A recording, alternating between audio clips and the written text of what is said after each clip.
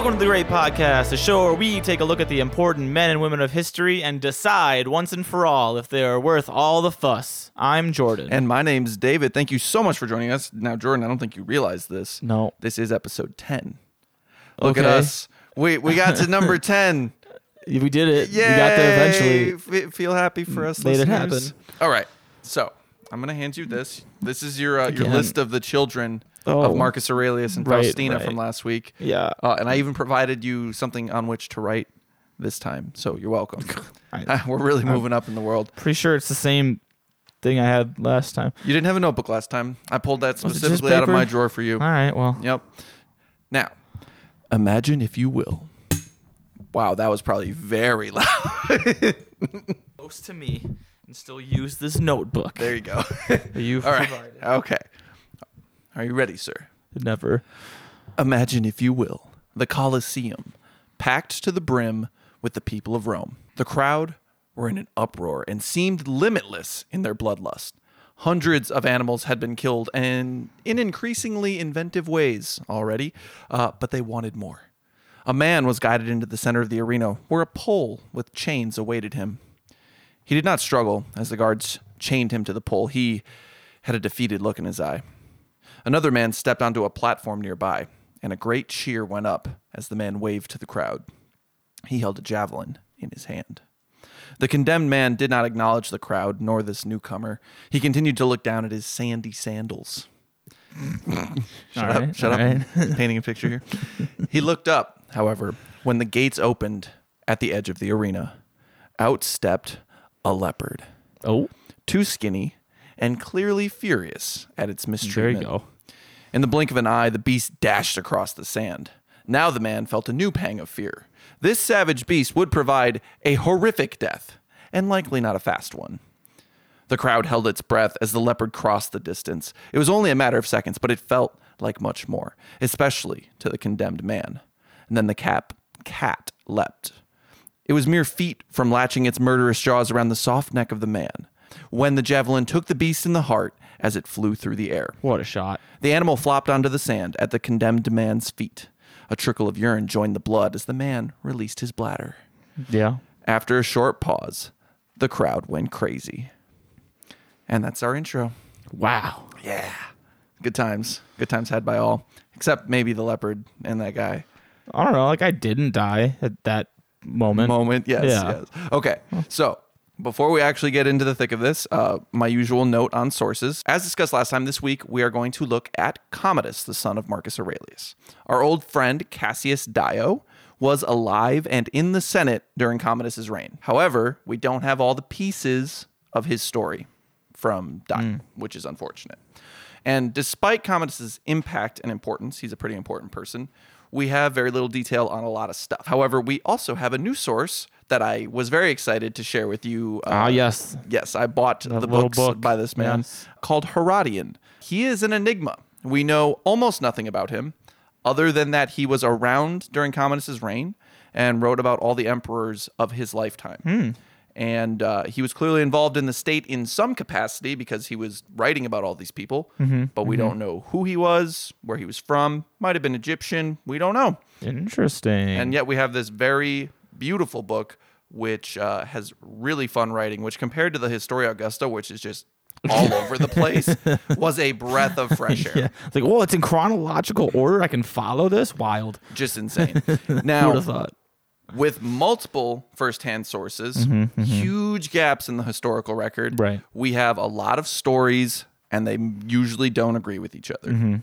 So as always, I'm going to be crafting a narrative that is fun and follows the truth as close as we can determine it to be. So, quick recap. Last time, we saw Antoninus Pius take over after Hadrian. He ruled for over 2 decades, with Marcus Aurelius as his heir and second in command. After the longest peaceful reign in Roman history, Pius died, and Marcus began his own reign. Begrudgingly. Yeah, it's just like, okay, fine, I will.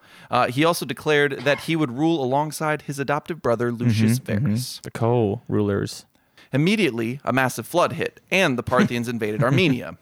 By this point, Marcus had and lost several children. Still, he kept a stiff upper lip. He sent Verus out to the east to lead the war, Well, Marcus ran the war from Rome through his brother. Varus returned almost 5 years later from the east, and not a moment too soon, because the Marcomanni and many other German tribes began to assault the empire. This time, Marcus and Varus both moved to the front. They did well, but pretty early on, Varus died, possibly of the plague, which was brought back by the soldiers coming back from the Parthian War. This left multiple wars and a plague-addled empire solely in Marcus's hands. If not for his stoic beliefs, he may not have been able to handle this, as we saw, because, man, they didn't stop on this man. For 14 years, Marcus fought the barbarians. He was hardly in Rome for a majority of his reign. He was also losing children and other loved ones at a crazy rate. Yeah, wild. Finally, in 180 CE, it looked like the plague was subsiding and the wars were coming to a close. Then Marcus died, possibly of the plague as well, and he left the empire to his last surviving son, the 19-year-old Commodus. We all know this goes really well. We got some foreboding messaging last time near the end about how his one great was keeping Commodus as his heir. So let's take a look, shall we? Commodus was born August 31st, 161 CE. This was very shortly into his father's reign. Now, this means he is the very first Roman emperor to be, quote, born in the purple, which means born to a father who is currently the emperor. Right. And then an actual royal family. Correct. As a reminder, his mother was Faustina, daughter of Antoninus Pius, the woman who birthed around 14 children, the list of which you have in your hands. Now, how many of them are alive by the end of our Marcus time? 7 still. Including Commodus. That's okay, right. Cool. That's right. She's batting 50%. That's right. Pretty good. As we saw last time, Commodus was the younger of twin brothers. Yep. Titus was the other boy's name. Aeneas was born the following year. As was a trend with Marcus's children, Titus did not survive very long. He died in 165 CE, somewhere around 4 years old. So Commodus may or may not really have even had memories of his twin brother. By this point, Marcus's only surviving sons were Commodus and Aeneas, and both were still very young, 3 and 4. In 166 CE, Marcus announced both boys as his joint heirs. Both were granted the title of Caesar, as was the custom, though it is likely both were still far too young to understand the gravity of this situation. Right. Commodus was often sick as a child, something which likely gave his parents a lot of panic attacks. I'm sure, after having half your children die. He's gonna die! Yeah, right? Like the rest Call of them. Galen! Galen, you'll remember, was the imperial physician who often cared for Commodus and wrote the wonderful details about the plague. Oh, yes. That's right. Great guy, Galen. He saw personally to Commodus's frequent ailments as well as the other children. As one might expect for the children of such an educated man, Commodus was tutored by the greatest minds of the age. A quote from the Historia Augusta, Marcus tried to educate Commodus both by his own precepts and by those of great and excellent men. The boy would be growing up in a world of great misery and uncertainty, however. Many of his siblings and his uncle Varus had died. Aeneas was one of them. He died in 169 CE while getting a tumor surgically removed from below his ear. Oh, that's right. Yeah, poor kid. I can't even imagine. And by this point, Commodus likely would be fully aware that his little brother just died because he would have been around probably a little 8 years old. traumatizing. Yeah. And on top of that, thousands upon thousands of people were dying in the city from the plague. Yeah, just growing up in a literal hell on earth. Correct. Meanwhile, his father was away most of the time dealing with the very real threat of barbarians getting into Italy. Perhaps because of all of this misery, Commodus seemed a bit off, one could say. Again, the Historia Augusta, from his earliest boyhood, he was base, shameless, cruel, lecherous, defiled of mouth too, and debauched. It also provides an example. When Commodus was 12, he took a bath. This is something he really enjoyed and would continue to love throughout his life. However, yes, baths. I mean, quite a luxury. Not a lot of people got more than the public bathhouses. Yeah, which I suppose were so. Probably kind of gross. Yeah, well, yeah. Yeah. So this little prince really likes his baths. And this bath was just a bit not warm enough Oh, no. for Commodus. Someone's probably going to die from that. So he ordered the slave who had drawn his water be thrown into the furnace. Yeah. Show him what hot in That's hot bath right. means. Get him out of here. The man given this order threw a sheepskin into the furnace to simulate the smell of burning flesh, which was enough to satiate the boy. God. Though I think a firm no might have been a better option. It may be. With so much going on, and Commodus not behaving the best, Marcus had a brilliant idea. He would bring his only son and heir to the front with him. There, he could teach his boy the ways of leading men. Mm-hmm. This might not be a terrible idea if there was some... Sounds like a pretty good idea, honestly. Yeah. Well, if there was some guarantee of safety for him, but I suppose in these times there wasn't anywhere that was safe. Same guarantee of safety as the emperor. So, You are correct. Yeah. Fair. Marcus also might have had the same hopes he'd had when sending Varus to the Parthian War. Maybe a little warfare would straighten him up a bit. In 172 CE, Commodus was at the military HQ with his father. After a great victory, Marcus took the title of Germanicus. And he gave the title to his son as well, presenting him before the army as he did so. The 11-year-old was a conqueror of Germany. In 175 CE, Avidius Cassius heard rumors of Marcus's death and so declared himself emperor. You remember that? Yeah. The guy in the yeah, East he's like- is like, oh, he's dead. Well, I guess that's me now. Oh, he's not dead? That's unfortunate. Shucks. Yeah. He may or may not have been influenced to do this by Empress Faustina. The theory being that Marcus was ill and Commodus too young to assume power. So ask a powerful general to take the role and protect her family. Right. But Marcus was not dead. He soon recovered and announced he would be heading to Egypt to put down the revolt. But Cassius was quickly murdered by his men, fearing the might of Marcus coming down upon them. Faustina died shortly after this uprising, sending Marcus into great sorrow. It is unclear what Commodus's relationship with his mother was like. It seems pretty likely that her death would have been a great tragedy to the 14-year-old. However, Marcus took the opportunity to tour the east of the empire with his son in tow, just to make sure everyone was in line. Along the way, they stopped in Athens and were initiated into the Eleusinian mysteries. Right. They enjoyed a few months of traveling around and not dealing with barbarian warfare. That must have been nice. Nice little break. Except they couldn't escape the plague. Yeah. This tour would have shown the scope of the devastation the empire had endured for the last decade. Perhaps it was seeing how broken everything was that caused Marcus to make his next major decision.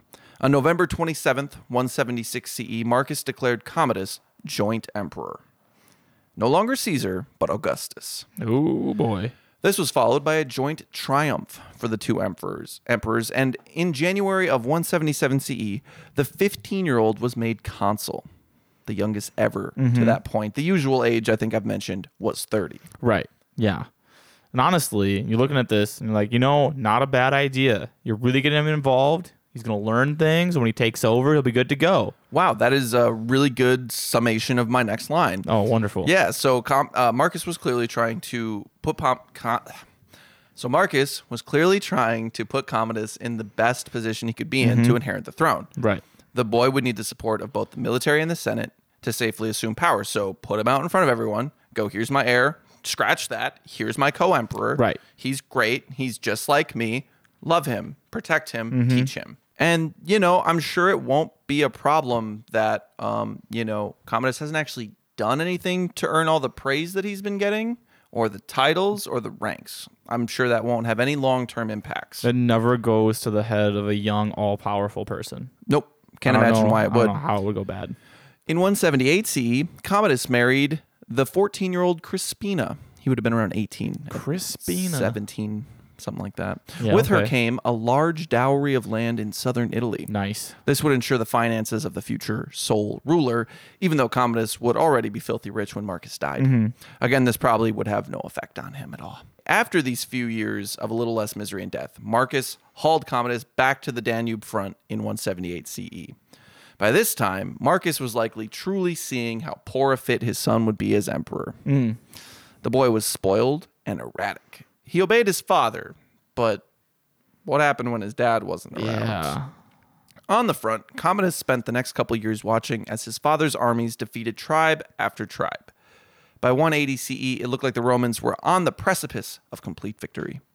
The intention was to add 2 new provinces to the empire, with the conquered German lands. With them, at that time, would have been Marcus's daughter, Lucilla, the oldest one on that list that you got there in your hand. Yeah. Number 4 that was born. She had been the 11-year-old who was betrothed to Varus, her uncle, Yes. by adoption. She was all grown up now and was visiting her husband, Pompeianus, who was supreme commander of the war. In early March of 180 CE, Marcus became very ill. He summoned the leading men of his military and political administration. Commodus sat beside him as Marcus spoke to the men. And this will be a wonderfully long quote from Herodian. That you are distressed to see me in this condition is hardly surprising. It is natural for men to pity the sufferings of their fellow men, and the misfortunes that occur before their very eyes arouse even greater compassion. Here is my son, whom you yourselves have educated, approaching the prime of youth and, as it were, in need of pilots for the stormy seas ahead. I fear that he, tossed to and fro by his lack of knowledge in what he needs to know, may be dashed to pieces on the rocks of evil practices. When a man holds absolute power, it is difficult for him to control his desires. But if you give my son proper advice in such matters and constantly remind him of what he has heard here, you will make him the best of emperors for yourselves and for all. And you will be paying the greatest tribute to my memory. Only in this way can you make my memory immortal. He probably didn't actually say that, but sure sounds cool. Yeah, right. So the last ditch, like, hey, please. Please. Okay, guys. Just show him, teach him. Look after him. Commodus is sitting right next to me. Right. Guys, look after him. He just pulls him in close. He's not ready. Yeah. Take care of Commodus. That's right. Then on March 17th, 180 CE, Marcus Aurelius died. He was a sickly man, particularly in his later years. He had discussed his plans with his leading generals and his son. Push in, finish the war. And then he whispered on the side, and keep Commodus in check. Yeah, right. Control him. But Commodus was now the sole ruler. That's right. He said, I don't care what he said. I'm in charge. So, Commodus set about coordinating his father's funeral. The empire mourned the loss of their beloved emperor, obviously. He had been completely or partially ruling for around 40 years by this point. The advisors Marcus left advised the new emperor that he should probably go visit the troops. And don't forget to pay them, since it's tradition and all. Fortunately, Commodus listened. He then spoke before those assembled for the funeral and said this: I am fully persuaded that you share in my grief over what has occurred, and that you are no less distressed by it than I. My father took greater delight in calling me fellow soldier than in calling me son, for he considered the latter a title bestowed by nature, the former a partnership based on excellence. Assuredly, my father has gone up to heaven, where he is already companion and counselor of the gods. But it is our task to devote ourselves to human affairs and to the administration of earthly matters. Pretty good speech. Okay, yeah. Pretty good speech right. that he also probably didn't give. But, Herodian may have been there for this. So, for a while after this, Commodus was indeed kept in check by his advisors. They helped guide the young man through the difficult task of being emperor and leading a war. And this worked pretty well. It seemed like the spoiled young lad was also quite malleable, however, naive and easily duped. Which works great when you have solid men running the show in the shadows. Right. But then the whispers began. Oh, Those boy. with high ambition and low moral fiber began talking to Commodus. They talked about how miserable it was out on the front. Like, what a shame it was that Commodus was wasting his youth fighting wars just because his daddy said so. That's right. You could come back and party. Yeah. Hadn't he given enough of his years to this damned war? I'm going to, one last major quote from Herodian. I know I've had a few here in the beginning, but this is when I first started reading him, and he's so good. But, quote, all the sycophants at his table, men who gauge their pleasure by their bellies and something a little lower, kept reminding him of the gay life at Rome, describing the delightful spectacles and musical shows, and cataloging the abundance of luxuries available there. Commodus was soon filled with a longing to go and enjoy life. He was spoiled, sure, but he had been on the front for close to 7 years. It's true. He's been out there for a minute. Life had been mostly death and misery to this point. So, he called his generals to a council. There, he declared his wish to return to Rome. He did not tell the men he wanted to go party, like it was the days of Obviously. Nero, but instead he said he feared a usurpation by a powerful man sitting around in the capital while the emperor was busy at war. It was Lucilla's husband, Pompeianus, who spoke against Commodus leaving the front. It was another long and flowery speech that I have boiled down to be less Herodian. Look, kid, we're all tired and hungry, but we need to finish this war. That's right. It's your duty. It all is right? what your father wanted, and we're just too close to stop now. Plus, Marcus had a very secure reign, and you were the obvious heir. We should be fine not rushing back to Rome. And don't forget, finishing the conquest of 2 new provinces would look really good in your triumph. Right. Commodus was ashamed after being essentially reprimanded before his war It's like, council. oh, man, he's right. Yeah, he dismissed his council to think on the matters further. And he never called the council again. He just went to Rome anyways. Well, not quite. Okay, good. Not off the bat. Good. Instead, Commodus began talking to those who agreed with him. Ah, there you go. Sycophants and all. Right. The ones that Herodian mentioned, they said things that made Commodus happy and excited. The He general told him said what he wanted to hear. Yeah. What's wrong with that? the general said things that made him feel small and embarrassed. Commodus sent word to the troops along the frontier. Hold the fort. Your emperor is traveling home. Ugh. Against the wishes of basically everyone, Commodus signed peace treaties with almost all the tribes. Those tribes who were losing handily. And they're probably going to rebuild and come back. Well, they suddenly found themselves being offered large sums of money for the war to Yeah. end. They likely could not have believed their luck. My God. And with that, Commodus set off back to Rome. What a great decision. Yeah, it's great. While this move sent the military into chaos for a short bit, the people of Rome were ecstatic when they heard that the new emperor was returning to the capital. Every person alive had lived under one of the 4 good emperors, at least one. The son of Marcus, their beloved ruler for 2 decades, and grandson of Antoninus Pius, was surely to pick up right where his father had left off. Has to be. People poured out of the city at his approach. Men and women wanted to be the first to behold their new sovereign, and he was a sight to behold. For those who have seen the thumbnails with the emperor's faces that I put up, you will know that Marcus was a pretty handsome man, and Antoninus Pius, pretty handsome man, and Faustina, who you wouldn't have seen, also a very attractive woman. So Commodus was a striking youth with a very athletic build and charming good looks. Yeah. Apparently very striking Yeah. eyes. It is curious that in Herodian's telling of this instance of him returning to Rome, there is nothing mentioned about the freedman Seodorus. The Historia Augusta claims that Commodus rode into the city in his chariots, and he was with the former slave. Not only were they riding together, which was absurd, but Commodus openly kissed him as they rolled through the crowds. Oh, my God. This period, as I mentioned, very muddy. Sources are incomplete and disagree with each other, so we will just make do. In our tale, we will keep Seodorus, the freedman who rode into Rome with his new emperor. Celebrations were held, obviously, games, races, and, of course, gladiatorial combat. Right. Naturally. Marcus had stamped down on the blood sport. His son would do the opposite. He likes it. No. He loved gladiators. Like little kid playing with dinosaurs kind of loved gladiators. Who doesn't love watching a bunch of bloodshed? Exactly. Yeah. Apparently Marcus, but he's just weird. Yeah, he's weird. But the fun could not last forever. It was time to get to the business of ruling the empire. For the first couple of months, Commodus listened to the experienced advisors he'd inherited from his father. Like on the frontier, though, he soon grew dissatisfied. See, they just wanted him to do stuff. Yeah, right. And like it's things wild. that weren't even fun or exciting. Right. Bureaucracy and stuff. Right. You know who was fun? Seodorus. That's right. I can go party with him. Yeah, because see, like when Commodus would seek his counsel, he would say things like, "Oh, I'll take care of that for you, Emperor. Don't trouble yourself. Hey, why don't you just head off to the brothel and I'll take care of that for you?" Yeah.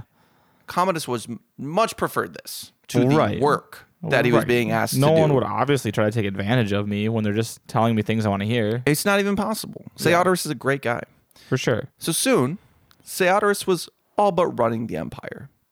A former slave was the closest person to the emperor, And by the Historia Augusta's reckoning, he was sleeping with the emperor as well. Yeah, maybe. The Senate was incensed. The leading men left by Marcus to advise Commodus were slowly pushed out, and Seodorus built an administration around himself. Over the next couple of years, this was the state of things. Commodus indulged in the imperial lifestyle, while Seodorus administered the empire. It is hard to know for sure, but it seems that things were going decently well, all things considered. There was a bit of corruption, but nothing too out of control. Meanwhile, the Senate and other leading officials of the city grew more and more frustrated. The 20 years of struggle were at an end, and they were plagued once again, but this time by an emperor who seemed not to care. Oh, yeah, he was very much over responsibility. He's like, nah, it's okay. I'm going to have fun instead. Now, there was one person who was particularly upset by the turn of events that had happened over the last couple of years, and that was Commodus's oldest sister, Lucilla. Yeah. Lucilla, as we have discussed, had once been Augusta, the empress. This was an official title which made her the most important woman in the empire because she was married to Varus. Right. Even if it didn't give her any actual authority over the state or anything, it was basically the most important woman you could be. Once Varus had died, and then Commodus had married Crispina, that title went to her. And Lucilla was not pleased by this, nor was she pleased by the bitchy way in which this teenage brat spoke to her. Because remember, she's a bit older. She's like double the age of Crispina. On top of this, Lucilla was coming to a dark realization. Commodus was not fit for rule. Their father had been one of the hardest working men she had ever known, and he had barely held everything together. Commodus hardly worked at all, and his freedman Chamberlain was doing all the work. After nearly 2 years of this unusual government, Lucilla decided it was time to act. She surrounded herself with men who could get the job done. Once the deed was completed, she and her husband, Pompeianus, would ascend to the purple. Her husband was a distinguished military leader under Marcus, after all. Right. As we will find out, her husband probably didn't know about this plot. Yeah, he seems like a pretty loyal fellow. He was. Yeah. As assassination plots go, this one was fairly simple. Pompeianus' nephew, Quintianus, volunteered to carry out the deed. The young man would wait near the entrance to the Colosseum, and as the emperor approached, he would step out, blocking the way. Then he'd stab the emperor with a concealed dagger as many times as he could. Now, if by some miracle the guards have not murdered him by this point, he would flee and return to the rendezvous point. Yeah, okay. Probably be fine, I'm sure. Yeah. How do you think that played out? I don't think it happened very well. I don't know. He either stabbed him a couple times and then died, and then Commodus survived, or the dagger was found immediately and he just got killed before he could even get in position. It's even better. Okay, I'll let Chris Scar finish the tale. Quote, Quintianus rushed from his hiding place, brandishing the dagger. But rather than stabbing the emperor at once, he wasted time crying, "See, this is what the Senate has sent you." Now, I'm not saying I dislike a good show. Right. But one would imagine that if you wanted to murder someone surrounded by armed guards, you wouldn't take the time to pontificate before you start the stabbing portion of the night's events. Yeah, just like in every anime where you're like, I'm going to yell at my attack and then I'm going to attack you. And for about 3 minutes. Oh, okay, I'm going to block. I don't know how to count it. I'm going to block that now. You could have just done it. It would have hurt a lot, but you told me about it. What if this is just the abridged version and he actually had a full speech and he came out ready and only made it through this part and then just... And they're like, that's enough, man. Yeah, they just caught him. He's just like, guys, stab him. Stab him. Get him. Stab him down. And they're like, oh, yeah, right. Yeah. Guards rush forward. So not only did he obviously get captured, but he kind of gave away that this was a deeper conspiracy by yelling about the Senate. Right. Which... didn't go over well. Yeah, just openly talking about assassination plot within the government. It's great. Now, what's even better for Commodus is this man was a squealer. Yes. Even before the torture began. I can imagine. Yeah. He was he's that guy from the second season of Alone who was so gung-ho and then left in 12 hours. Yeah. He's I'm going to go kill the emperor. It's going to be so great. I've got this speech that I've been writing for 2 days now. It's going to be wonderful. They're like, what do you mean speech? What are you talking about? No. Just stab him. Just stab him. No. Okay, fine. But it'll be fine. Yeah, right. So before the torture began, he gave up all the names Yeah. that he knew of. Yeah, I bet.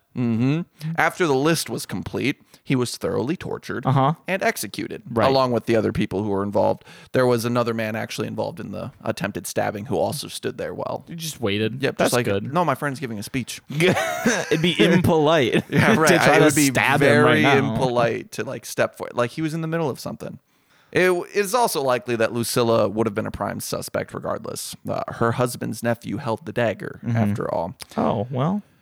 Her Lucilla and her daughter from her first marriage were exiled to the island of Capri. Ah. Do you remember that place? I Does that do. ring a bell? Yeah. Yeah. Do you recall what From it was? A long time ago. It was a long time ago. I mean, I just remember another woman being exiled there. Correct. And Tiberius lived there with his sex palace. Oh, yeah. And yeah, Caligula. That's right. Correct. Yep. To sum up Lucilla's position, a quote from A Dark History by Michael Kerrigan. Not for the first time, or the last, in conspiratorial history, a strong woman was let down by inadequate male assistance, which I found quite Yeah, it's pretty funny. funny and very accurate. But hey, at least the women weren't executed Yeah. Yeah. until a year later. Yeah. when a centurion was sent to the island to tie up loose ends. That's right. Seems Commodus just didn't want the public to see him execute a former empress and his sister. Well, I mean, that's politically smart. Correct. Now, Pompeianus avoided suspicion as he was quite loyal to Commodus at this time. After all, he was the son of the great Marcus Aurelius and my given heir and now emperor. What else am I going to do? Instead of execution, Pompeianus retired to the countryside. When asked to return to his seat in the Senate, he declined, citing an ailment of the eyes. Lucky bastard, frankly. Lucilla had also been accused of sleeping with both of her assailants, who were also her cousins. So maybe he was just happy to be done with the whole thing. Yeah, I'm sure he was just like, listen, I've been fighting for so many years. Can I go to bed? I'm tired. Can I lay I'm going to go down? chill. My I'm going to eyes chill hurt. in the countryside, drink wine, and relax. Seems like this shit's about to get not pleasant again. Right. So I'm going to just go. Now, here's the kicker, though. One of the Praetorian prefects had been in on the plot as well. Oh, boy. This man was Paternus. Now, the reason I actually handed you that piece of paper today is we need to start keeping track. Oh, well. There are two okay. important positions that I want you to write down. So Okay. Can you write down Chamberlain? Maybe. And then give yourself enough space to write some names. And then below that, prefects, because there will be several that we need to discuss today. What do you mean room for names? What are we talking about here? We're talking about less than 10 names. So under the prefix title, is Chamberlain separate? Chamberlain and prefects are separate. But there's going to yes. be multiple names under both of them. Correct. Okay. Yeah. Perfect. Great. So we have Paternus, which is just like paternal, but with a U.S. And he had been a proven military man under Marcus Aurelius. So much so that he had risen up to become the prefect and then got an advancement to the senatorial class. Really impressive stuff. After all the advancement, he was seeing the work Marcus had done come crashing down and sought to put an end to it. Or maybe not. This is the story we get from the Historia Augusta, but Dio claims that Paternus was not involved at all. And we will get to a point, but Herodian doesn't mention Paternus, so we'll discuss that in a minute. But we'll say that he was involved and that he evaded suspicion. All the executions and exiles sorted, Commodus took a deep breath and then started shaking a little bit. He was deeply unnerved by this attempt on his life. Well, I guess most people get a little unnerved when an assassination attempt happens. Particularly when you're a little bit of an egomaniac. Yeah, And you a probably bit, think you can't die a little bit. I could not die. Yeah. Yes, especially when you're a young, athletic emperor. Like, Yeah. to see like, oh, he could have stabbed me. Right. And there was a lot of people close to me who were involved. In the chaos of all this, several big players made their moves. And under Chamberlain, you can put Seatorus. Saoterus. So he's the Chamberlain. Chamberlain. Okay. Yeah, and currently running the empire. Oh, Chamberlain yeah, doesn't mean running the empire, but that's what Right, Seatorus but is. that's what and he's doing. Correct. Another freedman called Marcus Aurelius Cleander had very high ambitions. And if I haven't mentioned, freedmen are former slaves. Right. There were legal means of becoming freed. Yep. And plenty of people rose quite high after becoming free. Also, Cleander despised Seatorus. Oh, boy. And so did many in the palace, including plenty of the imperial guards. While the palace was tense and highly emotional following the assassination attempt, Cleander began pointing his finger at Seodorus. This man is running the show so poorly that our dearly beloved Commodus was nearly killed. And for that matter, the guards who accompanied the emperor were also at risk for their lives because the people and Senate were fed up with Seodorus. He said loudly to the guards. Mm-hmm. It did not take long for a handful of these Praetorian guards to be persuaded to this line of thinking. Okay, you're right. Hey, yeah. Yeah, sounds good. That sounds like the kind of thing I want to hear. Yeah. Seeing as they were already in the palace where Seodorus worked and lived, the guards were able to quickly apprehend him. Nice. To keep this nice and simple and avoid Quintianus blunder, Mm-hmm. Cleander did not waste time with words. Oh, you just stabbed him. He had him beheaded immediately. Oh, good. That's Yes. a good way to do that. Commodus was devastated when he found out about this. In the Historia Augusta, if the Historia Augusta can be trusted, and it cannot, the two were lovers as well as partners in government. Mm-hmm. And it is telling about how good Cleander was that he was able to talk Commodus down and explain that this was all just a misunderstanding. It had appeared Seodorus had been involved in the plot to kill you. We just needed to take care of that threat. For you. Yeah. Cleander soon found himself in Seodorus' position as Chamberlain. Nailed it. There he is. What'd you say? Cleander. Cleander. Yep, it's exactly how it spells. Spell it exactly how it sounds. That doesn't work for me. I'm just going to spell it the way I want to. Yes, but it probably Very is bad at English. Well, this is Latin, so That makes it worse. It's not a good argument for me being able to spell things. Probably not how you say it in like the Latin anyway. So, but he would not have nearly as much power as his predecessor. Not because Commodus intended to start ruling, but because another man was also making his play at this time. Naturally. Now, as was typical, there were two Praetorian prefects. Mm-hmm. We met Paternus already. The other man was called Perennis. Perennis. Ennis. Another distinguished military man under Marcus Aurelius. And he had ambition. Perennis gladly carried out the murder of Seodorus as it removed a major roadblock to power. Now, Cleander may have planned it. Right. But Perennis had the guards at his disposal. Mm-hmm. At least he kind of did. Okay. There was the issue of Paternus. Yes. Now, within weeks of the assassination attempt and Seodorus' death, Perennis began warning Commodus of a new threat. Oh, no. It's a little bug in the ear about Paternus. Well, this was another plot to overthrow the emperor. Obviously. It would have put some senator in charge or whatever. But what mattered is that, and the point that Perennis really drove home, is Paternus was clearly involved. Right. And Commodus went pale when he first heard this news. He knew the history of the empire well enough to know that the Praetorians had played kingmaker on several occasions. Mm-hmm. Now, Domitian was the last to suffer this fate, though most of the guard hadn't been involved. They actually kind of liked him. We barely talked about the Praetorians through Trajan, Hadrian, Antoninus Pius, and Marcus Aurelius. Yeah. It's because they were very secure. Yeah, they're just chilling, doing their job. But now Commodus could see the shades of the past in his present situation. He man. wasn't a bright man. Yeah, obviously. But he had a strong sense of self-preservation. Okay. At least what he felt was self-preservation. Yeah. Idiot. Perennis got his desired outcome. Oh, God. Commodus called for the arrest and execution of Paternus, along with a handful of others involved in the plot. There may or may not have been a plot. May not have been. Now, Perennis stepped into the power vacuum. He was the sole controller of the Praetorians. Oh, boy. And Commodus was all too happy to hand Seodorus' previous duties over to this new man. Yeah. Dude, this guy's like, listen, I don't care what happens. I just want to keep drinking, eating, and having no responsibility. Just super happy that someone's taking control again. That's God, right. After Seodorus died, I was really worried. I was really worried I might have to do something. Hate this guy. As a side note about how the sources disagree with each other, I mentioned this earlier. In Herodian's version, Seodorus and Paternus aren't mentioned. And Perennis is just in charge from the get, as soon as he gets there.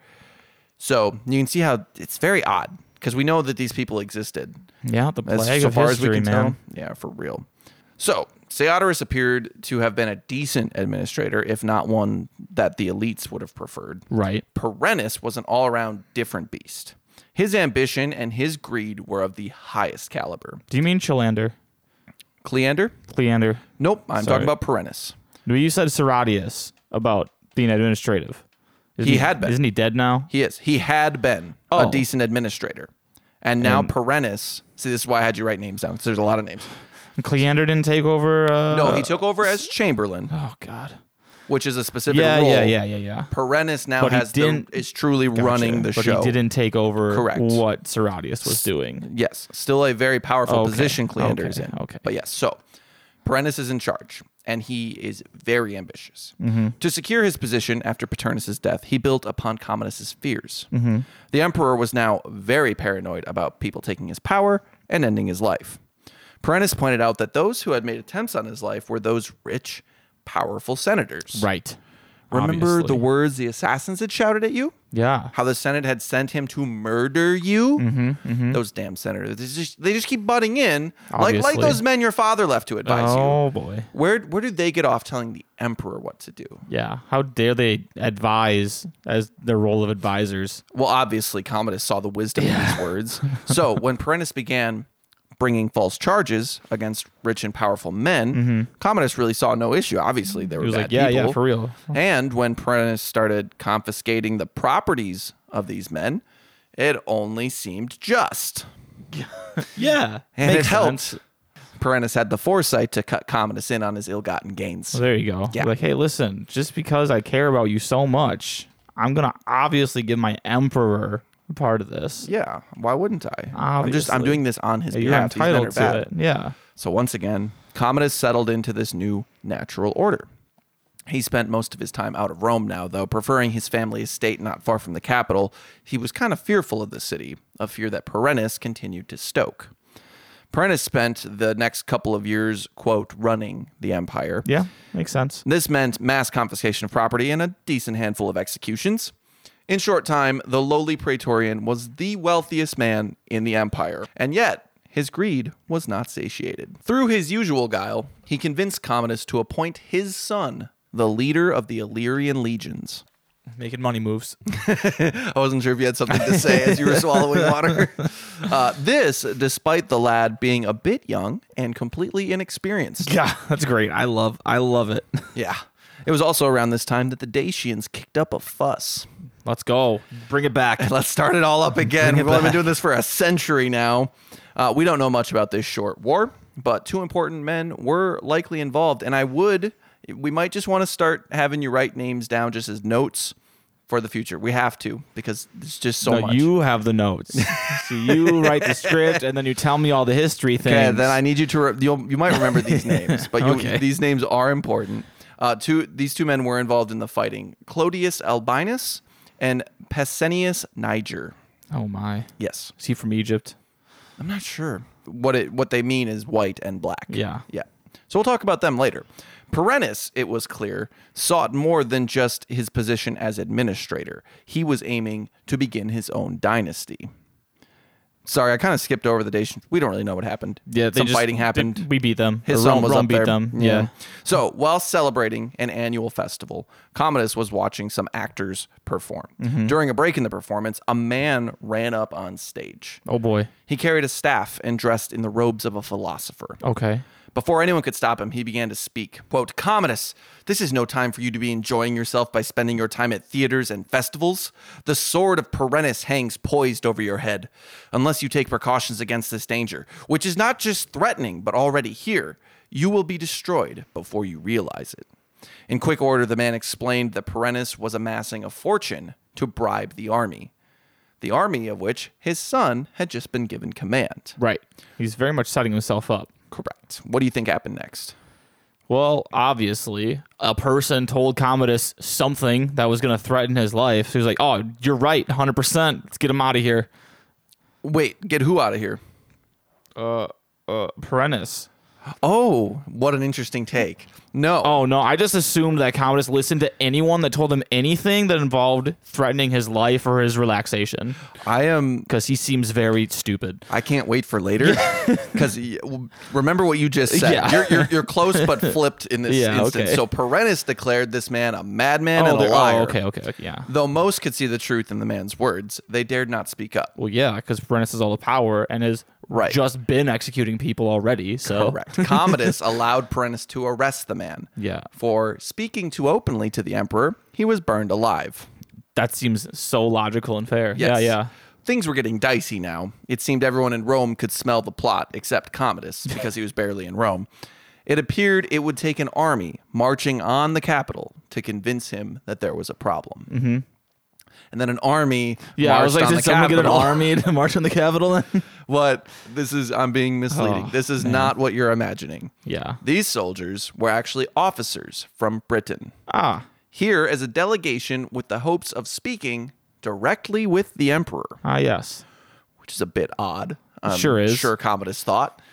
It would seem some things had begun breaking down. The soldiers informed the emperor that back in Britain, a mutiny had occurred.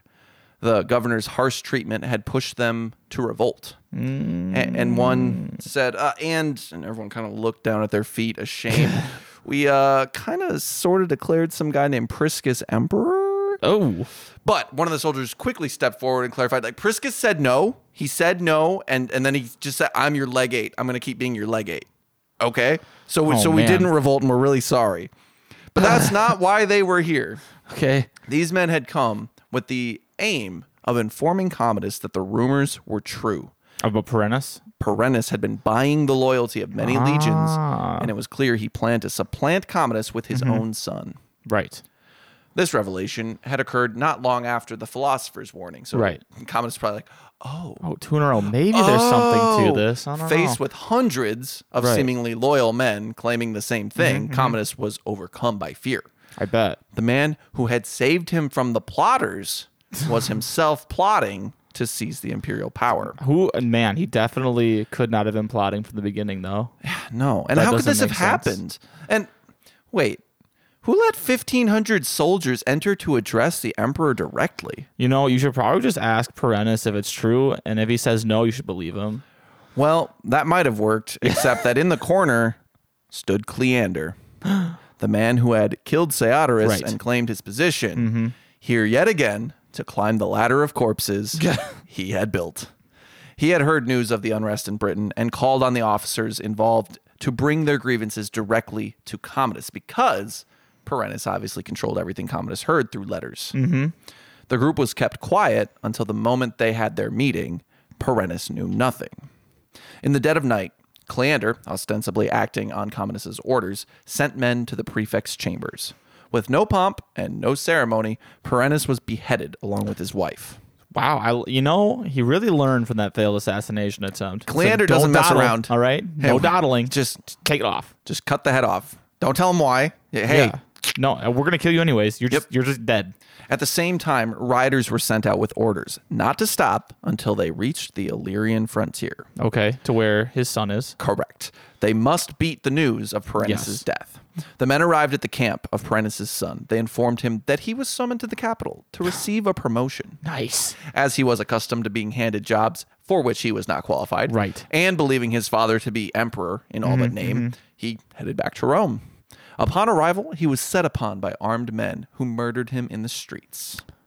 Could have just killed him on the way or something. Could have. Seems like a lot of logistical Probably wanted to stay struggle. away from the soldiers. Yeah, that's fair. Yeah.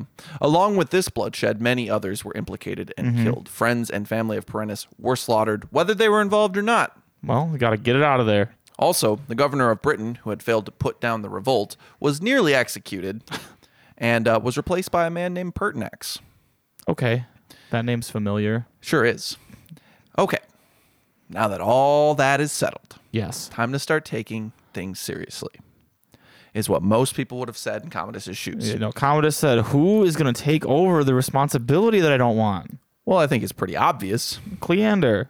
The person who caused all the problems go. should probably take control. No. He didn't cause the problems. He solved the problems. solved them. Did you get that? Didn't you see all the dead people? He solved the fixed problems. the problem. Yeah. Yeah, no, you're right. Yeah. You're right. So now it was Cleander's turn Well, there you go. to hold the reins of Imperium. And I hope you crossed out Perennis. I did. Good. I sure did. And by the way, it is the year 185 CE. This has all happened been in 5 5 years.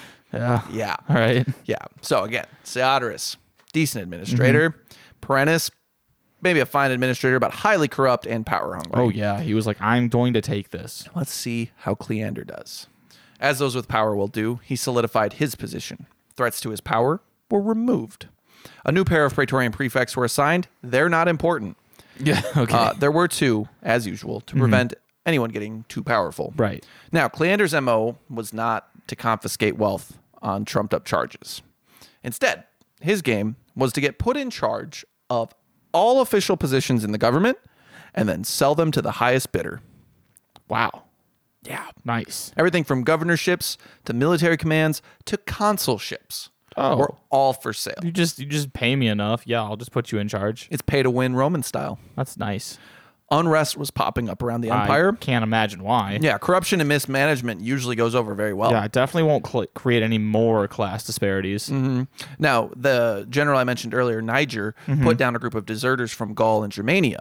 Soon after, 2 legions from Britannia had to cross over to the mainland to put down a revolt in Brittany. Oh, man.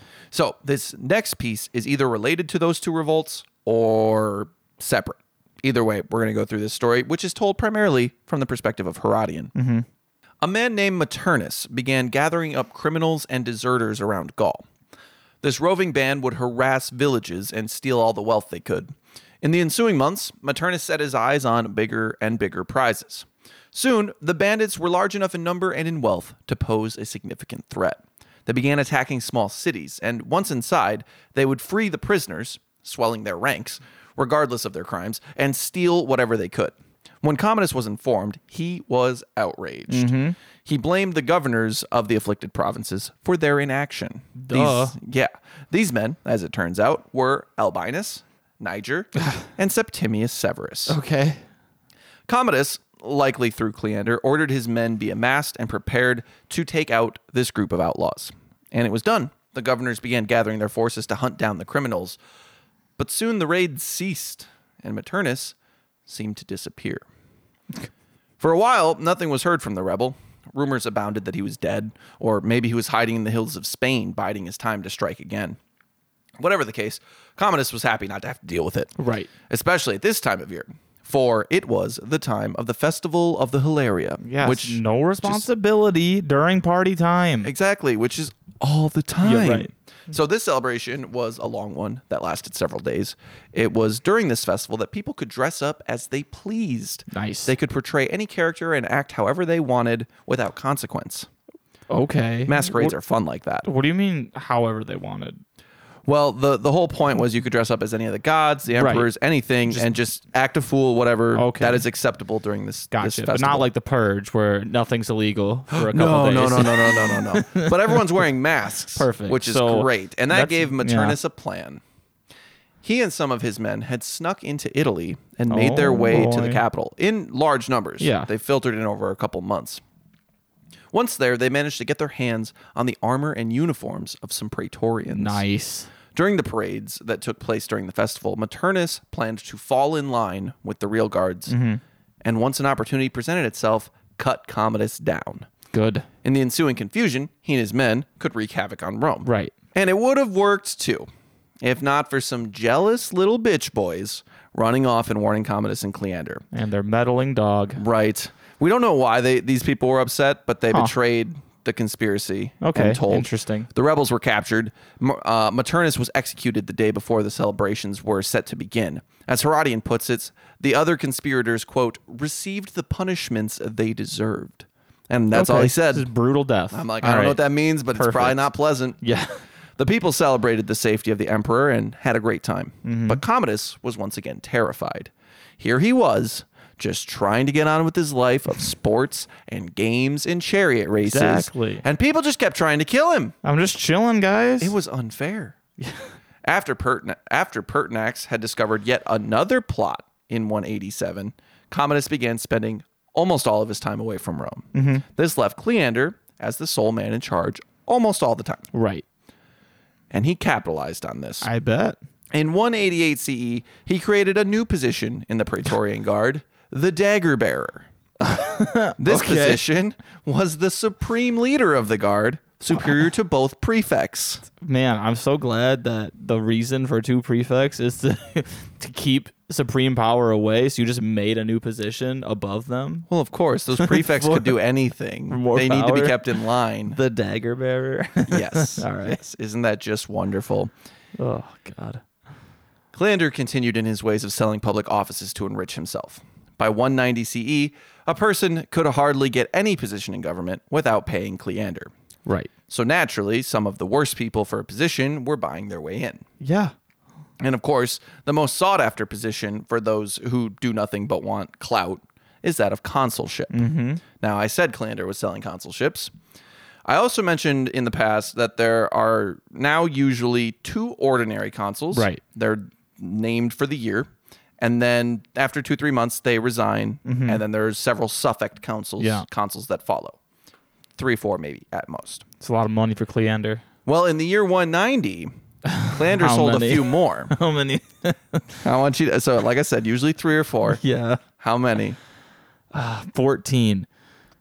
25. Oh, man. I thought I might have overshot. Yeah. This dude, he's still 25. 25 of the second most important Oh, my role. God. Yeah. Yeah. That's Great. good. That's good. One of those men was Septimius Severus, who I mentioned earlier.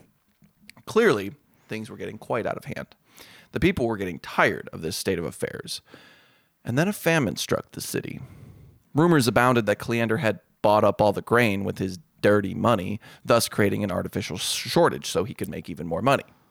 It is likely that this was a deliberate setup by the grain commissioner who wanted to see Cleander brought down, because a lot of people did. Gotcha. Whatever the case, people started starving. During a chariot race at the Circus Maximus, we hear a tale of a gaunt woman marching out onto the track. This scene was all the more shocking because the woman had with her a large group of starving children. Ah. The woman and children cried out against the crimes of Cleander. Soon, the massive crowd, which was upwards of 150,000 people, were pissed and started crying the same complaints. Cleander saw the writing on the walls and fled the circus. He was like, all right, cool, I'm going to bounce. All right, hey, I'll see you guys later. Peace. Okay? A riot soon erupted as the enraged, starving mob sought Cleander's head. As mentioned, Commodus was almost never in the city. He was about 4 miles away in his villa. So when Cleander burst in, he was probably very sweaty and out of breath. Commodus obviously knew nothing about what was going on. Cleander told him the people were rioting due to the lack of grain, leaving out their desire for his blood. Right. Mostly correct. Right. Now, Cleander rounded up the Praetorians and had them march back to the city. Many were on horseback, and the soldiers were able to rout this disorderly mob that was pouring out of the gates. Hundreds were cut down or crushed by the tide of panicked people. Those who were still in the city were shocked at the carnage as the survivors emerged through the gates with the cavalry still hot on their heels. The guards were quite confident by this point. It wouldn't take long for a group of well-armed men to put down the rabble. However, once they arrived at the city, it became clear that the people would not be subdued easily. They couldn't move their horses through the narrow streets as well and had to dismount. And then people started throwing heavy tiles down from the rooftops. Ow. Word was sent to Pertinax. That was a weird way to say his name. Yes, it was. Word was sent to Pertinax, who was at this point the urban prefect. This guy Pertinax sure doing a lot of stuff. Yeah. Yeah. The urban prefect, as we talked about before, was the only other man with a fighting force of any scale in the city because he had basically the police force. The Praetorians demanded he send his men out to assist against the rioters. He was like, nah.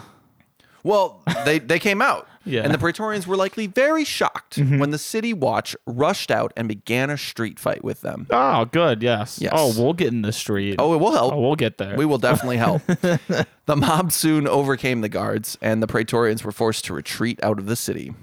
And the mob followed them. Oh, wow. They did not stop until they arrived at Commodus's villa.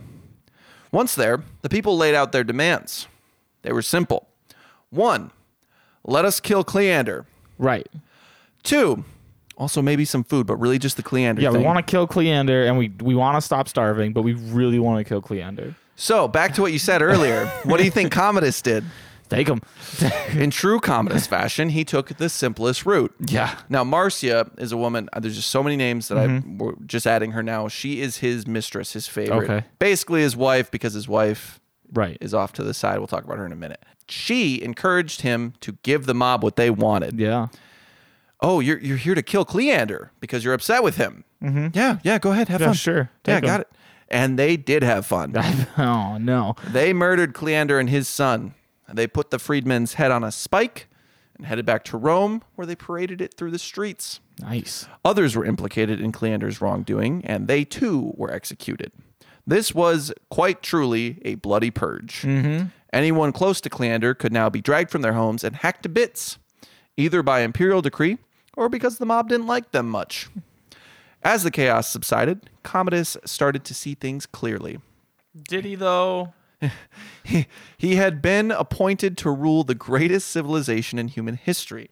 His father was a god above, and he was a god on earth. He must rule his people personally. Oh, man. Yeah. You're just going to be really bad at it still. Yes. So, after Cleander's downfall, Commodus assumed a far more active role in his government. Marcia was right there at his side, along with the new chamberlain, Eclectus. Oh, wow. Yeah. And the new Praetorian prefect, Laetus, Laetus. As an aside, here we are talking about Commodus's wife, Crispina. She was exiled and executed at some point. Okay. Yeah. Herodian and Dio claim she was caught up in Lucilla's plot in 182. But there are inscriptions of her up to 191.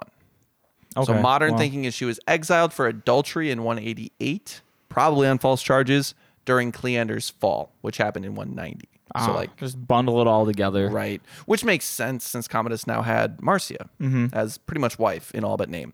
And Crispina had not given Commodus any children in their decade of marriage, which is obviously her fault. Right. Now that Commodus was in charge, he set about the important duties of his office. I can't imagine. Well, he went before the Senate, and he told them that he needed some new statues. Now, there was likely a pause. Then he explained that his statues were all wrong. And they kind of, well, my emperor, what is wrong with them? Now, I mentioned a moment ago, and you kind of chuckled, that Commodus was a god on earth. Right. And I was not joking. Commodus believed that he was, quite literally, Hercules. Okay. All right, man. Go lift that pillar. Well, the thing is that these statues need to reflect this. Oh, gotcha. He's not Commodus, he's Hercules. Right. It is likely the Senate were a bit shocked by this. Yeah. But what were they to do? Commodus had shown throughout his reign that he did not care what the Senate thought. He had shown open derision for them since that first assassination attempt. So, the statues were changed. They were to be depicted as Hercules was, with his lion pelt draped over his head and a massive club over his shoulder. Do you remember me mentioning why the Colosseum is called the Colosseum? No. Okay. So Nero, back in the day, had planned to, after the fire, build a golden house. And he built a massive statue of himself. A colossal statue. Yes. That statue had been moved in front of the Flavian Amphitheater, the Colosseum. Oh, okay. So the colossal statue, Colosseum. Okay. The statue had quickly been changed from Nero's face to the sun god's soul. Now it's got to be Hercules. Right. Commodus Hercules. Naturally. So we got to update that. And that statue is like 100 feet tall. Yeah. Get to it. So get to it. This was not really okay in the eyes of the Senate and the public. Emperors were deified after death. Right. There were no living gods walking amongst them. Nero had a similar problem. Yet, here they were, ruled by a 29-year-old who truly believed he was Hercules. And anything said to the contrary was as good as signing your own death warrant. That's right. Blasphemy. Kill him. I'm going to show you a bust of Commodus as Hercules. Okay? Okay. So that is what the man looked like. And listeners, I highly encourage you to look this up because it is quite impressive. He's a very athletic, prime of his life man wearing a lion's pelt with the mouth over his head. Beautiful beard. And don't get it twisted. He walked around like that. That's right. Carrying a club. He is Hercules. He is Hercules. What don't you understand? Why wouldn't he walk around like that? Exactly. And thank goodness he was Hercules. Because in 191 CE, a fire broke out in Rome. Okay. And it would be a Herculean effort to fix the damage it caused. All right. Yeah. Large sections of the city were destroyed, including many temples and part of the palace. Oh, no. Yeah, this is horrible for the populace. And Commodus saw it as the perfect opportunity. He set about clearing out the damaged buildings and setting up new building projects. In fact, he thought, let's scrap the whole city. Start fresh. He declared that he was Romulus and refounded the city, this time with a much better name. What? Colonia Commodiana, the city of Commodus. He just said, listen, let's just restart the city of Rome. Not let's. I Oh, you're right. am restarting. Right. This is the what's city. happening. I, Romulus, Hercules, Commodus. Yeah, that's normal. Speaking of all the names, while he was at it, he changed the names of all the months. As it happened, he had about 12 names by this point. Perfect. So I'm just gonna read these to you. The months were now Amazonius, which is a reference to Hercules, Invictus, Felix, Pius, Lucius, Aelius, Aurelius, Commodus, Augustus, Herculeus, Romanus, Exuperatorius, the Supreme, which is meant for Jupiter, the father of Hercules, which would be Zeus in the Greek version. Yeah. But yeah. Next, he renamed the legions to style them after himself. Oh, my God. And then the fleets. This man's insane. Yeah. While doing all of this, Commodus did something that truly and utterly shocked the people.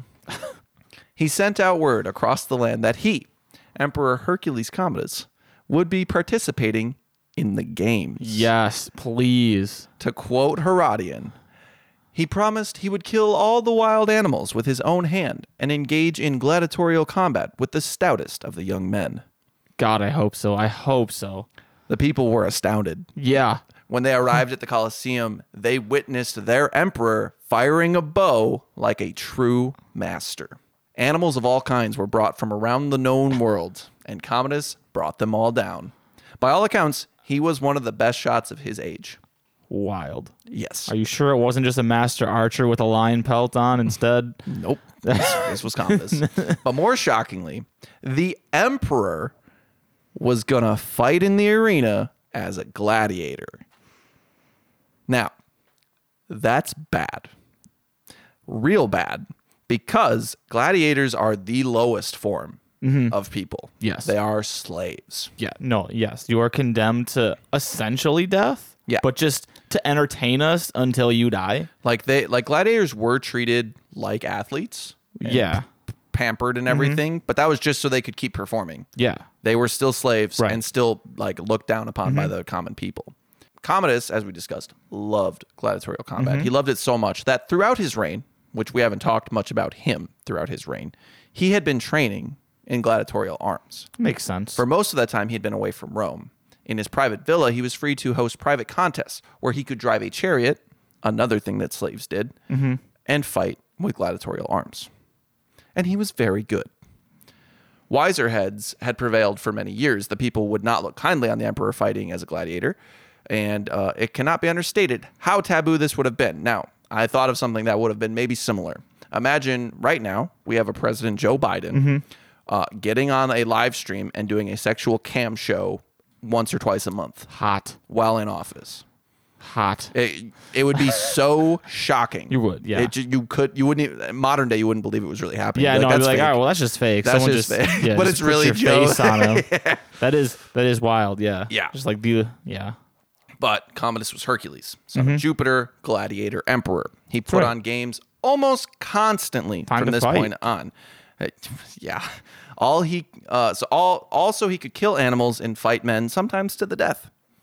Unlike the expectation of the leading class, the plebs actually really liked this at first. I can't imagine being like, wow, the emperor, the godlike being that we can never possibly know or understand, is Right. fighting in the arena. Yeah, especially if he's legitimately talented Right. at it. And he was good. Yeah. He was very good. And we'll Yeah. discuss more of that later. Let's just say for now that Commodus continued playing the gladiator god emperor through 192 CE. He changed the names of the months and refounded Rome in his image. Commodus was on a roll with what could easily be considered treason trials, just without the trial part.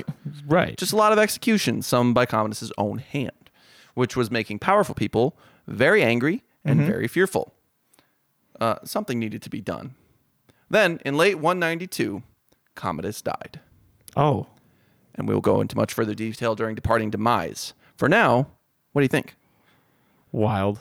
it gets wilder. Just like it's just like, here's history. This is Rome. Yeah, there's some good emperors, some bad emperors, but it's things going on. What happened here? What?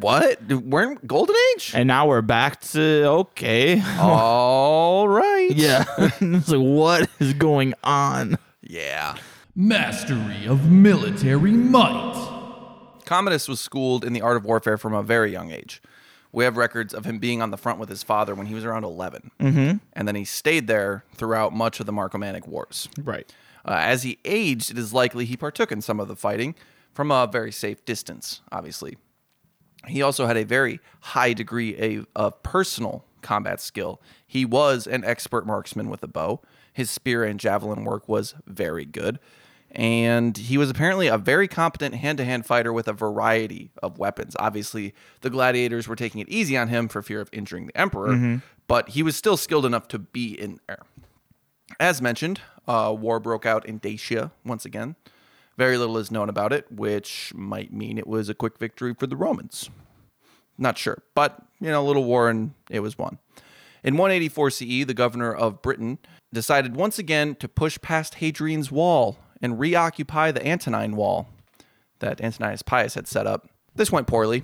Yeah. The strict discipline of this campaign is what led the troops in Britain to revolt and declare Priscus emperor. That didn't become an uprising because Priscus refused. He's like, no. But the governor was nearly executed for the mishandling of things. And that's about it. That's about it. Yeah, that sounds right. Yeah. So, I don't know. I don't know that it's a 0. And it depends too, mastery of military might. Does the personal understanding of weaponry and like combat arms, like, do you get points for that? I'm not sure. We haven't really dealt with this. Yeah. I was thinking somewhere around a 2. I was also thinking 1 or 2. Just because I give him a little bit for being personally skilled, but only because he privately wanted to train for his own benefit and was extremely uninvolved with everything else. Right. Yeah, that is true. Okay, so you're gonna give him a 2? A 2. Yeah. Okay. A 3 total. Yeah, I think a 3 total is fair. So that is a 3 overall for mastery of military might. Starting off strong, Commodus. But I think going to get better. I think the next round is his round. Definitely. Terrible tyranny. Here we go. So I don't usually start with the worst thing about them, but I think today I will. He was left-handed. Oh, God. That's an 11 right there. Yeah. Terrible tyranny, 11. This was actually pretty negative back then, and he was very proud of it. Well, yeah. He had inscriptions about being the best left-handed swordsman in the world. As a fellow southpaw who likes combat sports, I appreciate the benefit of being a lefty in a fight. So, just thought I'd throw that in there. Now, a quote from Dio, which I think sums things up in an interesting way.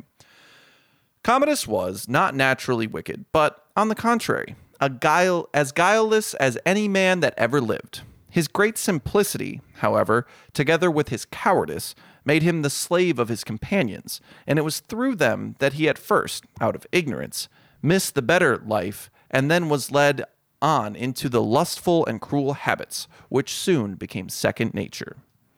So, spoiled kid with not a lot of direction, not the most brains, gets said, hey, sex, drugs, and alcohol. That's How right. about that instead of ruling and work? Yeah, it's boring being in charge. And then fell into that, saw lots of violence throughout his life, and so that's what he did. Yeah, I can't imagine that he had a lot of childhood trauma just with the state of the world and the position he was in. You say you can imagine or can't? Yeah, okay, I can imagine. I was like, you can't? I can't. Yeah, he grew up in a living hell. Yeah. I imagine it changed his psyche from a very early age.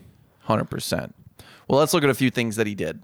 Thrice, he left the empire in the hands of men who, at best, weren't that great at running the show, and at worst, were some of the most corrupt people in the history of the empire. Yeah. Now, after the downfall of each powerful man, purges of various sizes occurred. These were carried out by those around Commodus, but often with his full consent and approval. Now, after Cleander's execution and his own assumption of power, there was a great deal of killing. I mentioned a grain commissioner likely set Cleander up for the food shortage. That commissioner was executed, as was one of the new Praetorian prefects who wasn't named. This was only a few days into taking the job. His aunt and brother-in-law were also somehow involved in some conspiracy. They were executed. And I wasn't kidding. People, families, friends, acquaintances. Yeah. If you knew certain people, you were killed in a lot of these purges. Things finally started settling down as Marcia and Eclectus, the new chamberlain, were able to assuage Commodus's fears and paranoia. There was, at last, a team working close to Commodus who sought to improve the realm rather than leech upon it. Yeah, God, finally. But it was now It didn't work very well. that Commodus began drinking his own Kool-Aid. Nice. And his mental I state am quickly Hercules. broke down. Yeah. It would seem, as we discussed, a childhood surrounded by war, disease, and famine does a lot to the psyche. And it doesn't help when the traumatized child then becomes the world's most powerful teenager. Yeah. And then people spend a decade trying to kill him. He dove headlong into his delusions and declared that he was Hercules. He renamed Rome and a bunch of other things to reflect his own name. Now, the games. We're going to go into a bit of detail on the games that he held in these final couple years of his reign. He began calling for so many games and races, sometimes literally only hours before, saying, hey, everyone, we're going to run 30 laps. You got 2 hours. Get everything ready. Get prepared. Get the horses, get the chariots, get the people. Everyone needs to be in the arena. And when I say everyone, I mean he wanted everyone there. If there was games going on, you weren't working. You were at the arena. All the people. So work ground to a halt. Because for months, we were doing this all the time. To offset this, Commodus just handed out money to people. Yeah. Walking around with his club and his that's how line pelt. infrastructure works, yeah. Yeah, they don't need to work if I can pay them to come to all the Nothing games. needs to get done. Plus, people love the games. Yeah. I, Commodus Hercules, am a benevolent god. Of course. Now, wild animals were brought from all places known to the empire for these shows. Here are a couple quotes from Herodian about these games. He shot down deer and gazelles and other horned animals by pursuing them as they ran and stopping them dead in their tracks with a well-timed shot, just as they made a dash for it. The lions and leopards and other fine animals of this kind he speared from above. One never saw him take a second shot, and it was always a fatal wound. On one occasion, he used some arrows with crescent-shaped heads to shoot at Mauritanian ostriches, Brutal. birds that can move tremendously quickly. So yeah, a spear with like a horseshoe-shaped double prong Yep. so that it could slice right through an ostrich's head. Commodus decapitated the birds at the top of their necks with his arrows so that they went on running around as though they had not been touched, even when their heads had been cut off by the sweep of the arrow. Nice. So he was a very good Yeah. shot, and he did this with hundreds of animals. If you haven't figured out yet, the man who threw the javelin in our intro Right. was Commodus. While this was terrible for the condemned man and the leopard, it must have been pretty cool to watch. Yeah, I bet. And now, as I, don't really like this source, I just wanted to let you know that I compiled a list of things specifically from the Historia Augusta. They weren't there when Commodus was alive. Dio and Herodian were. So, yeah, take this all with a lot of salt. Some of these are quotes and some of these are just me like paraphrasing. So, quote, women of particular beauty of appearance, he gathered together like bought harlots, creating a brothel to make sport of their chastity. The assumption is that he was actually kidnapping people and like, hey, you're hot. Yeah, you Get in there. gotta Get to be the in palace. this little palace area here now. Yep. You're gonna be in the room of hot women. Yep, you need to be, not just women, children, men. Oh, just anyone. Yep. You're a beautiful This mentions human. women, but remember, he was also probably bisexual. Right. He openly kissed Seodorus in public. He may have banged some of his remaining sisters. Okay. He pretended that he was going, or this is a quote actually, he pretended that he was going to go to Africa too, so that he could exact traveling expenses from the Senate. And he did exact them and spent them on banquets and gambling instead. Said, hey, I need to make an imperial trip to Africa. I need the money for it. All right, cool, here it is. Great. I'm going to go gamble and have feasts. Thanks, fam. Yep. He killed one of his prefects with poisonous frogs. Oh. Yeah. A man read a book about Caligula How dare you? and was, quote, cast to the beasts because Commodus shared a birthday with Caligula. So you got to kill that guy. Definitely. He mixed human feces into fine cuisine, then would eat some of it to keep up appearances, and then mock people for having eaten the poo unwittingly. Oh, God. Yeah. He pushed one of his prefects into a pool and then made him dance naked in front of the concubines. Oh, my God. Yeah. The list honestly goes on and on. As the author of the Historia Augusta did not live in the time, like I said, we can assume a lot of this is probably made up. Still, he was clearly pretty crazy. Yeah, he had I don't no know. qualms about ordering executions and killing people personally. And none of it really seems that far out there for him. Right. Even the more subdued accounts are like, wow, you are nuts, bro. So I think it's pretty easy 10. Dude's crazy. Dude, and just horribly tyrannical. And then the people he put in charge were some of the worst who did horribly tyrannical things. All those purges were because Commodus put people in charge that he shouldn't have. Right. But is being a bad delegator really tyranny? It is when you have the authority to stop it, but you go, I'd rather not. Yeah. I mean, he didn't want to be involved in anything. Yeah. Which also is a form of being terrible as a ruler. That's true. Yeah. I'm giving him a 10. Yeah, I'll give him a 10. Yeah. For sure. The only perfect score we've had since Caligula. Yeah. Wow. Yeah, no, because he was just straight up bonkers. Yeah. Well, yeah. Yeah, even after he was just insanely irresponsible, he just went bonkers and was like, I'm going to do whatever I want. I'm going to just do what sounds right to me and God. kill everyone Obviously. else. Well, yeah, because I am the son of Jupiter. I am Hercules. Not Marcus Aurelius. No. I 'Cause that guy am sucks. Hercules. Right. He had to have like just a number of psychotic breaks in his must life. have. Yeah. He must have just been very much on the edge. Yeah. And then finally, like the last thing with Cleander, he went, no, I think it'd be a lot more fun to be a god. Yeah. Yeah, I agree. So that is a perfect 20 for terrible tyranny. On to the next. Lives of the living. Terrible. There's Just- got to be terrible. Yeah, it must be. So, quote again from Herodian, a short one. So far, Commodus was still quite popular with the mob, even if his conduct, apart from his courage and marksmanship, was unfitting for an emperor. This, of course, referencing how the people, once Commodus actually came out and was like, I'm going to rule, they were like, oh, and you're going to be in the arena? Yeah. That's awesome for a little bit. And then it was like, oh, you're just crazy. Yeah, you're like, not you ruling. really like just You're killing just things. insane. Okay.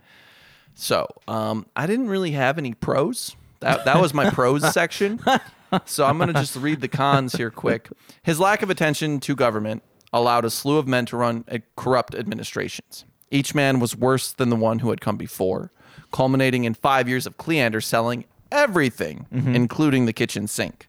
This does terrible things to a state, and the people likely felt the ramifications for years to come. When that massive fire hit Rome, he sought to capitalize on the situation rather than help his people, Right. though he likely did help too. And Well, he was wanted to rebuild built- his new city. Right. Yeah. It was for him. Yeah. Correct. Oh, 100%. His insanity near the end led to his assassination and further crisis, which we'll cover next time. For the first time in living memory, an emperor's actions had been a net negative for the people. Yeah. It is arguable that living under Marcus might have been worse for the people, but through no fault of Marcus's. Yeah. It was all him trying to fix it all. Right. He did everything possible. But now Commodus was in like a relatively very good position, and just 12 years, he ruined it all. The empire was in great debt. The people had formed a mob and violently removed several people and their families from power and Famine. life. Yes, a famine. All of this stuff happening with the emperor's approval and participation. The emperor was playing as a gladiator and a charioteer, both positions historically held by slaves. And attempts on the emperor's life were so frequent, and they resulted in so much bloodshed. Yes. Lots of people died every time Always. someone had a power play in the palace. And all of this can be laid at the feet of Commodus because he had the ability to stop it and did not. So, what do we do here? What is a zero? I don't know if anyone can be a zero. It's real hard. Unless well, not yet. Not until like the fall. Well, This is a real setback. That's for sure. this is the beginning of the fall. Yeah. This is considered by most to be the beginning of the very slow decline of the Makes Roman sense. Empire. I agree, because we could do it in terms of, comparison, because compared to the last 80 years of the Golden Age, this is the worst. No one alive in the Empire has dealt with this much problems. Right. I don't know what a 0 is, but there has to be a 0, otherwise there's no point. I don't think a 0. I think maybe like a 2. You think a 2? If you go 2, I'm gonna go 1. I can accept that. Yeah. I mean, 3, because it's like comparatively, like you said, right? The people's lives, maybe just by circumstance of the world, could have potentially been on average a little worse for wear during Marcus, but I'm sure they had positive spirit because they had an emperor they trusted and saw the effort being made to still try to save the situation. Mm-hmm. This was just chaos. Like nothing, no hope. Yeah. This man's crazy. So many people are dying. I don't know how to do anything to make my life not terrible. And it doesn't seem like they really realized it. They had this idea of the emperor as this benevolent being, and Right. all the problems up until he took over were everyone else's fault. Correct. Yeah. Yeah. And then he took over, and they were like, "Oh, this is cool." Oh, And then we're like, oh, wait, no, dang. It was all his fault It because was he's terrible and definitely- crazy. Okay. partially Yeah. on him, huh? Yeah, I'm definitely going to go with a 1. All right, so that is a 3 for Lives of the Living. Not doing great, Commodus. Departing demise. All right, so let's talk about how he died. Commodus had wrapped up some of his biggest games yet. He had slaughtered hundreds of animals in Right. celebration of how awesome he was, and set about planning the new great conquest of helpless creatures. The plan was to host another large set of games on the first day of 193 CE to Oh, boy. celebrate the refounding of Rome. Mm-hmm. Not only that, he also planned to enter the arena from the gladiators' chambers Oh, boy. rather than from the palace. He informed Marcia of this plan. She, like most others, was horrified She's like, at that "No." prospect. Again, this would be the taboo of all taboos for an emperor. You're making it worse somehow. I didn't know you could, but this is worse. Stop. Honey, please. But Eclectus and Latus were then summoned. He hoped that they would approve. Right. He needed them to make the arrangements for him to sleep in the barracks with the gladiators. Oh, my God. Both men tried to dissuade their emperor, and this infuriated Commodus, who stormed out of the meeting. What a spoiled brat still. Shortly after this, Marcia found a list of people to be executed in Commodus's chamber. Herodian says the note was found by a young boy who apparently was dressed in gold and jewels and nothing else, which apparently was a common thing for aristocrats. You just had young, Interesting. naked boys running around. I don't know. I didn't want to look into that. Nope. But it was there. Anyway, so the list would likely not have been anything new for Right, Marcia. yeah. Death warrants were always. But some names were due. She noticed a name at the top of the list Hey. that made her breath catch in her chest. What was it her own name? Marcia. That's unfortunate. Followed by Eclectus The other two, yeah. and Latus. Yeah. Obviously. They disagreed with something they wanted to do that was reckless. Of course they need to die. Right.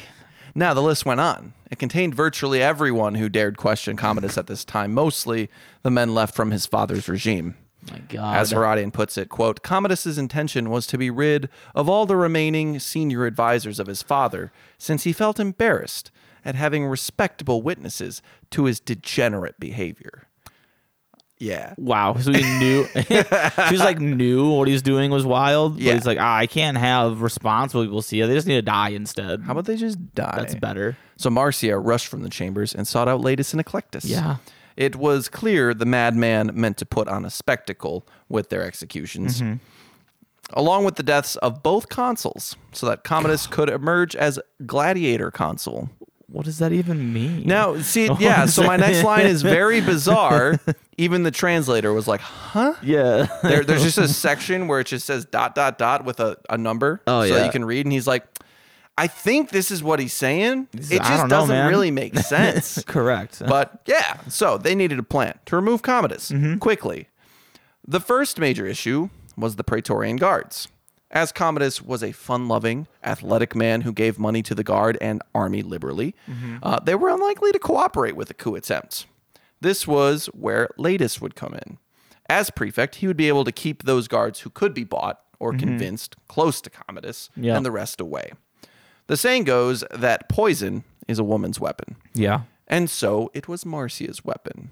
If you believe Dio, she applied the poison to Commodus's meat that night, and if you believe Herodian, she mixed him a strong wine with enough fragrance to mask the smell of the poison. Yeah, why not both? Yeah. Well, Commodus wolfed down whatever it was. Yeah. He was a bit of a glutton for food and especially for drink. We trained all the time, man. He needed them Very calories. hungry. Gotta keep Calories his strength in, calories out. Absolutely. Soon after, the emperor fell very ill. Marcia and Eclectus kept close to their liege as he lay in his chambers. What? I said, "Oh no, Oh no, he's sick. are you sick? Are you feeling bad? Oh, let me just sit next to you, honey. yeah." He flitted in and out of consciousness for some time. Fear gripped the group. It was imperative that Commodus die during the late hours of the night. Latus would currently be running around the city banging on doors. They needed a replacement emperor. Just like, hey, listen, do you want to be emperor? Hey, how about you? How you feeling? Hey, you trying to be emperor tonight? Yeah. Then Commodus woke from his stupor. Come on, man. You should have been feeding him more poison. Like, hey, drink this. It'll make you feel better. Yeah. Well, what followed was a very prolonged bout of vomiting. The conspirators watched on in horror as the emperor expelled everything from his gut. I bet. Had he expunged the poison along with his food and drink? Was there still enough in him to finish the job? After this very violent episode of vomiting, which lasted an unpleasant amount of time, Commodus announced that he would require another bath. He was known to take upwards of 8 baths a day. Oh, my God. Yep. So the ailing man limped off to his private baths. Well, I mean, someone could just push the head under, you know. He's such a strong guy, though. He's weak. He's weak right now. He is weakened. Well, Latus had returned by this point and informed the group that the replacement had been arranged. Nice. He was shocked to learn that Commodus had gotten up and left on his own 2 feet. He's like, what? Clearly, something further needed to be done. So Latus set off once again, a new plan rapidly forming in his mind. Right. Commodus likely felt terrible. Yeah, dude. Dude's been vomiting for hours. Yeah. The usual comfort the steamy baths brought were almost annoying, with his stomach convulsing and his fever peaking. Yeah, I was going to say, it probably just caused more nausea and dehydration and made you feel terrible. Yeah, he was just considering getting out when he heard footsteps behind him. He didn't turn to see who it was, obviously. Probably some attendant to ensure he did not lack for anything. Naturally. Or to make sure his bath was hot enough. Correct. Because we wouldn't want that mistake again. That's right. Very suddenly, a muscled arm was around Commodus's neck. There you go. Despite his weakened state, he was an athletic fighting man and so struggled with all his might to get free. The emperor and his assailant fell into the warm waters and the struggle continued. It was no good, however. The man squeezed Commodus's neck so tightly that the emperor couldn't have drowned even if he had tried to inhale the water. Nice. After several minutes of holding Commodus under the water, the man let him float face down in the bath. There you go. Had Commodus seen him before his death, he would have recognized him as Narcissus, one of his wrestling partners. Latus and several of the senators who had been condemned had convinced Narcissus to undertake this plot very quickly, likely with the promise of amnesty and a nice sum of money. Right. And he was like, oh, yeah, that guy's kind of an asshole. Yeah, I'll kill him. Yeah. So Commodus was poisoned and then strangled to death on December 31st, 192 CE. Nice. He was 31 years old and had ruled by himself for over 12 years. Oh, my God. We will see how the rest of this plot unfolded in the next episode. But what do you think? I find that one quite interesting. What a trip. Yeah, that was... It is just like a little... It's like, where are we? Yeah, what is going on? Weren't we in the golden age? I'm so confused. Is it Rome? What year is it? What is happening? Yeah. But departing demise. My God. I think it's a 10, honestly. I think it's a 10. It's as cool as the assassination of Caesar, in my opinion, which we gave perfect 10s. That's fair. I mean, he did just double get out assassination of bed while he was poisoned. Yeah. And it was like, yeah, I need a bath, actually. Pretty gross. Maybe it was just the crazy. The crazy in him was like, I can't die. Maybe. The poison is scared of me. I mean, that, and on top of just being in probably in very, very good shape. Yeah. Being extremely healthy just helped him prolong his death. Very likely. Yeah, I'll go with a 10. Yeah. All right. So he will get some points. So that is another perfect score. So the only other perfect score we have is Caesar. We have 2 19s in this section. Yeah. Very well done. Lasting legacy. Oh, man. This could be potentially a high score. It could. But just for the wrong reasons. Yeah. Legacy isn't good. Right. It's just All right. you remembered? Well, so, as I mentioned at the beginning, Commodus was the only emperor to this point born in the purple. Mm-hmm. This would remain true for another 150 years. Well, it didn't work out this time. So, Right. Yeah. you know. So, sorry, spoilers. But, Spoilers. yeah, it doesn't go well. And a large portion of the population today knows of Commodus as portrayed by Joaquin Phoenix in the 2000 film Gladiator starring Russell Crowe. Yeah. So a very, very popular movie. If there's a name of a later Roman emperor people know, it's Marcus Aurelius and Commodus. Mm-hmm. So there you go. That version is really interesting and frightening in its own way. But I think they really missed a chance on making a truly terrifying and vicious person who's also very pitiful and pathetic. Right. Because Commodus was that. Maybe if they had taken Joaquin Phoenix as the Joker and put him as Commodus, it would have been a little bit closer. Yeah. Bear in mind, Commodus had inherited a battered but still very strong empire. Mm-hmm. His father had capitalized on 60 years of good management to hold it all together for another 2 decades. By Commodus's reign, things were shaky, but at the strongest they'd been in a while. Commodus's actions and his inactions can be directly tied to the end of what most historians consider the Golden Age of Rome. From Trajan through Marcus Aurelius, there was no better time to live in the Roman Empire. Yeah. Despite the setbacks Marcus faced, he left Commodus a stable, if depleted, empire, and he had lost it all. Oh, yeah. This was also the end of the Pax Romana. 200 years of internal peace since Augustus ended the previous centuries of civil war. Spoilers, there's a good bit of civil war in our near future. Man, I can't imagine why. Everything's going so well. Everyone likes each other so much right now. Now, all of this stuff, including, the downfall of the Pax Romana, the end of the Golden Age, the decline of the empire, can be laid at Commodus's feet. Yeah.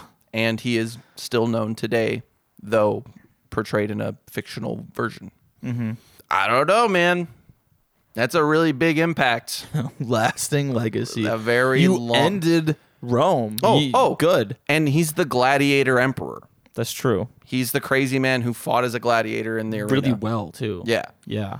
It wasn't just a show. It wasn't. It was a crazy show if it was anything. Yeah, it wasn't like for show. He was actually a very good fighter. Correct. I don't want to give 10s willy-nilly, but man, it's a lot of legacy.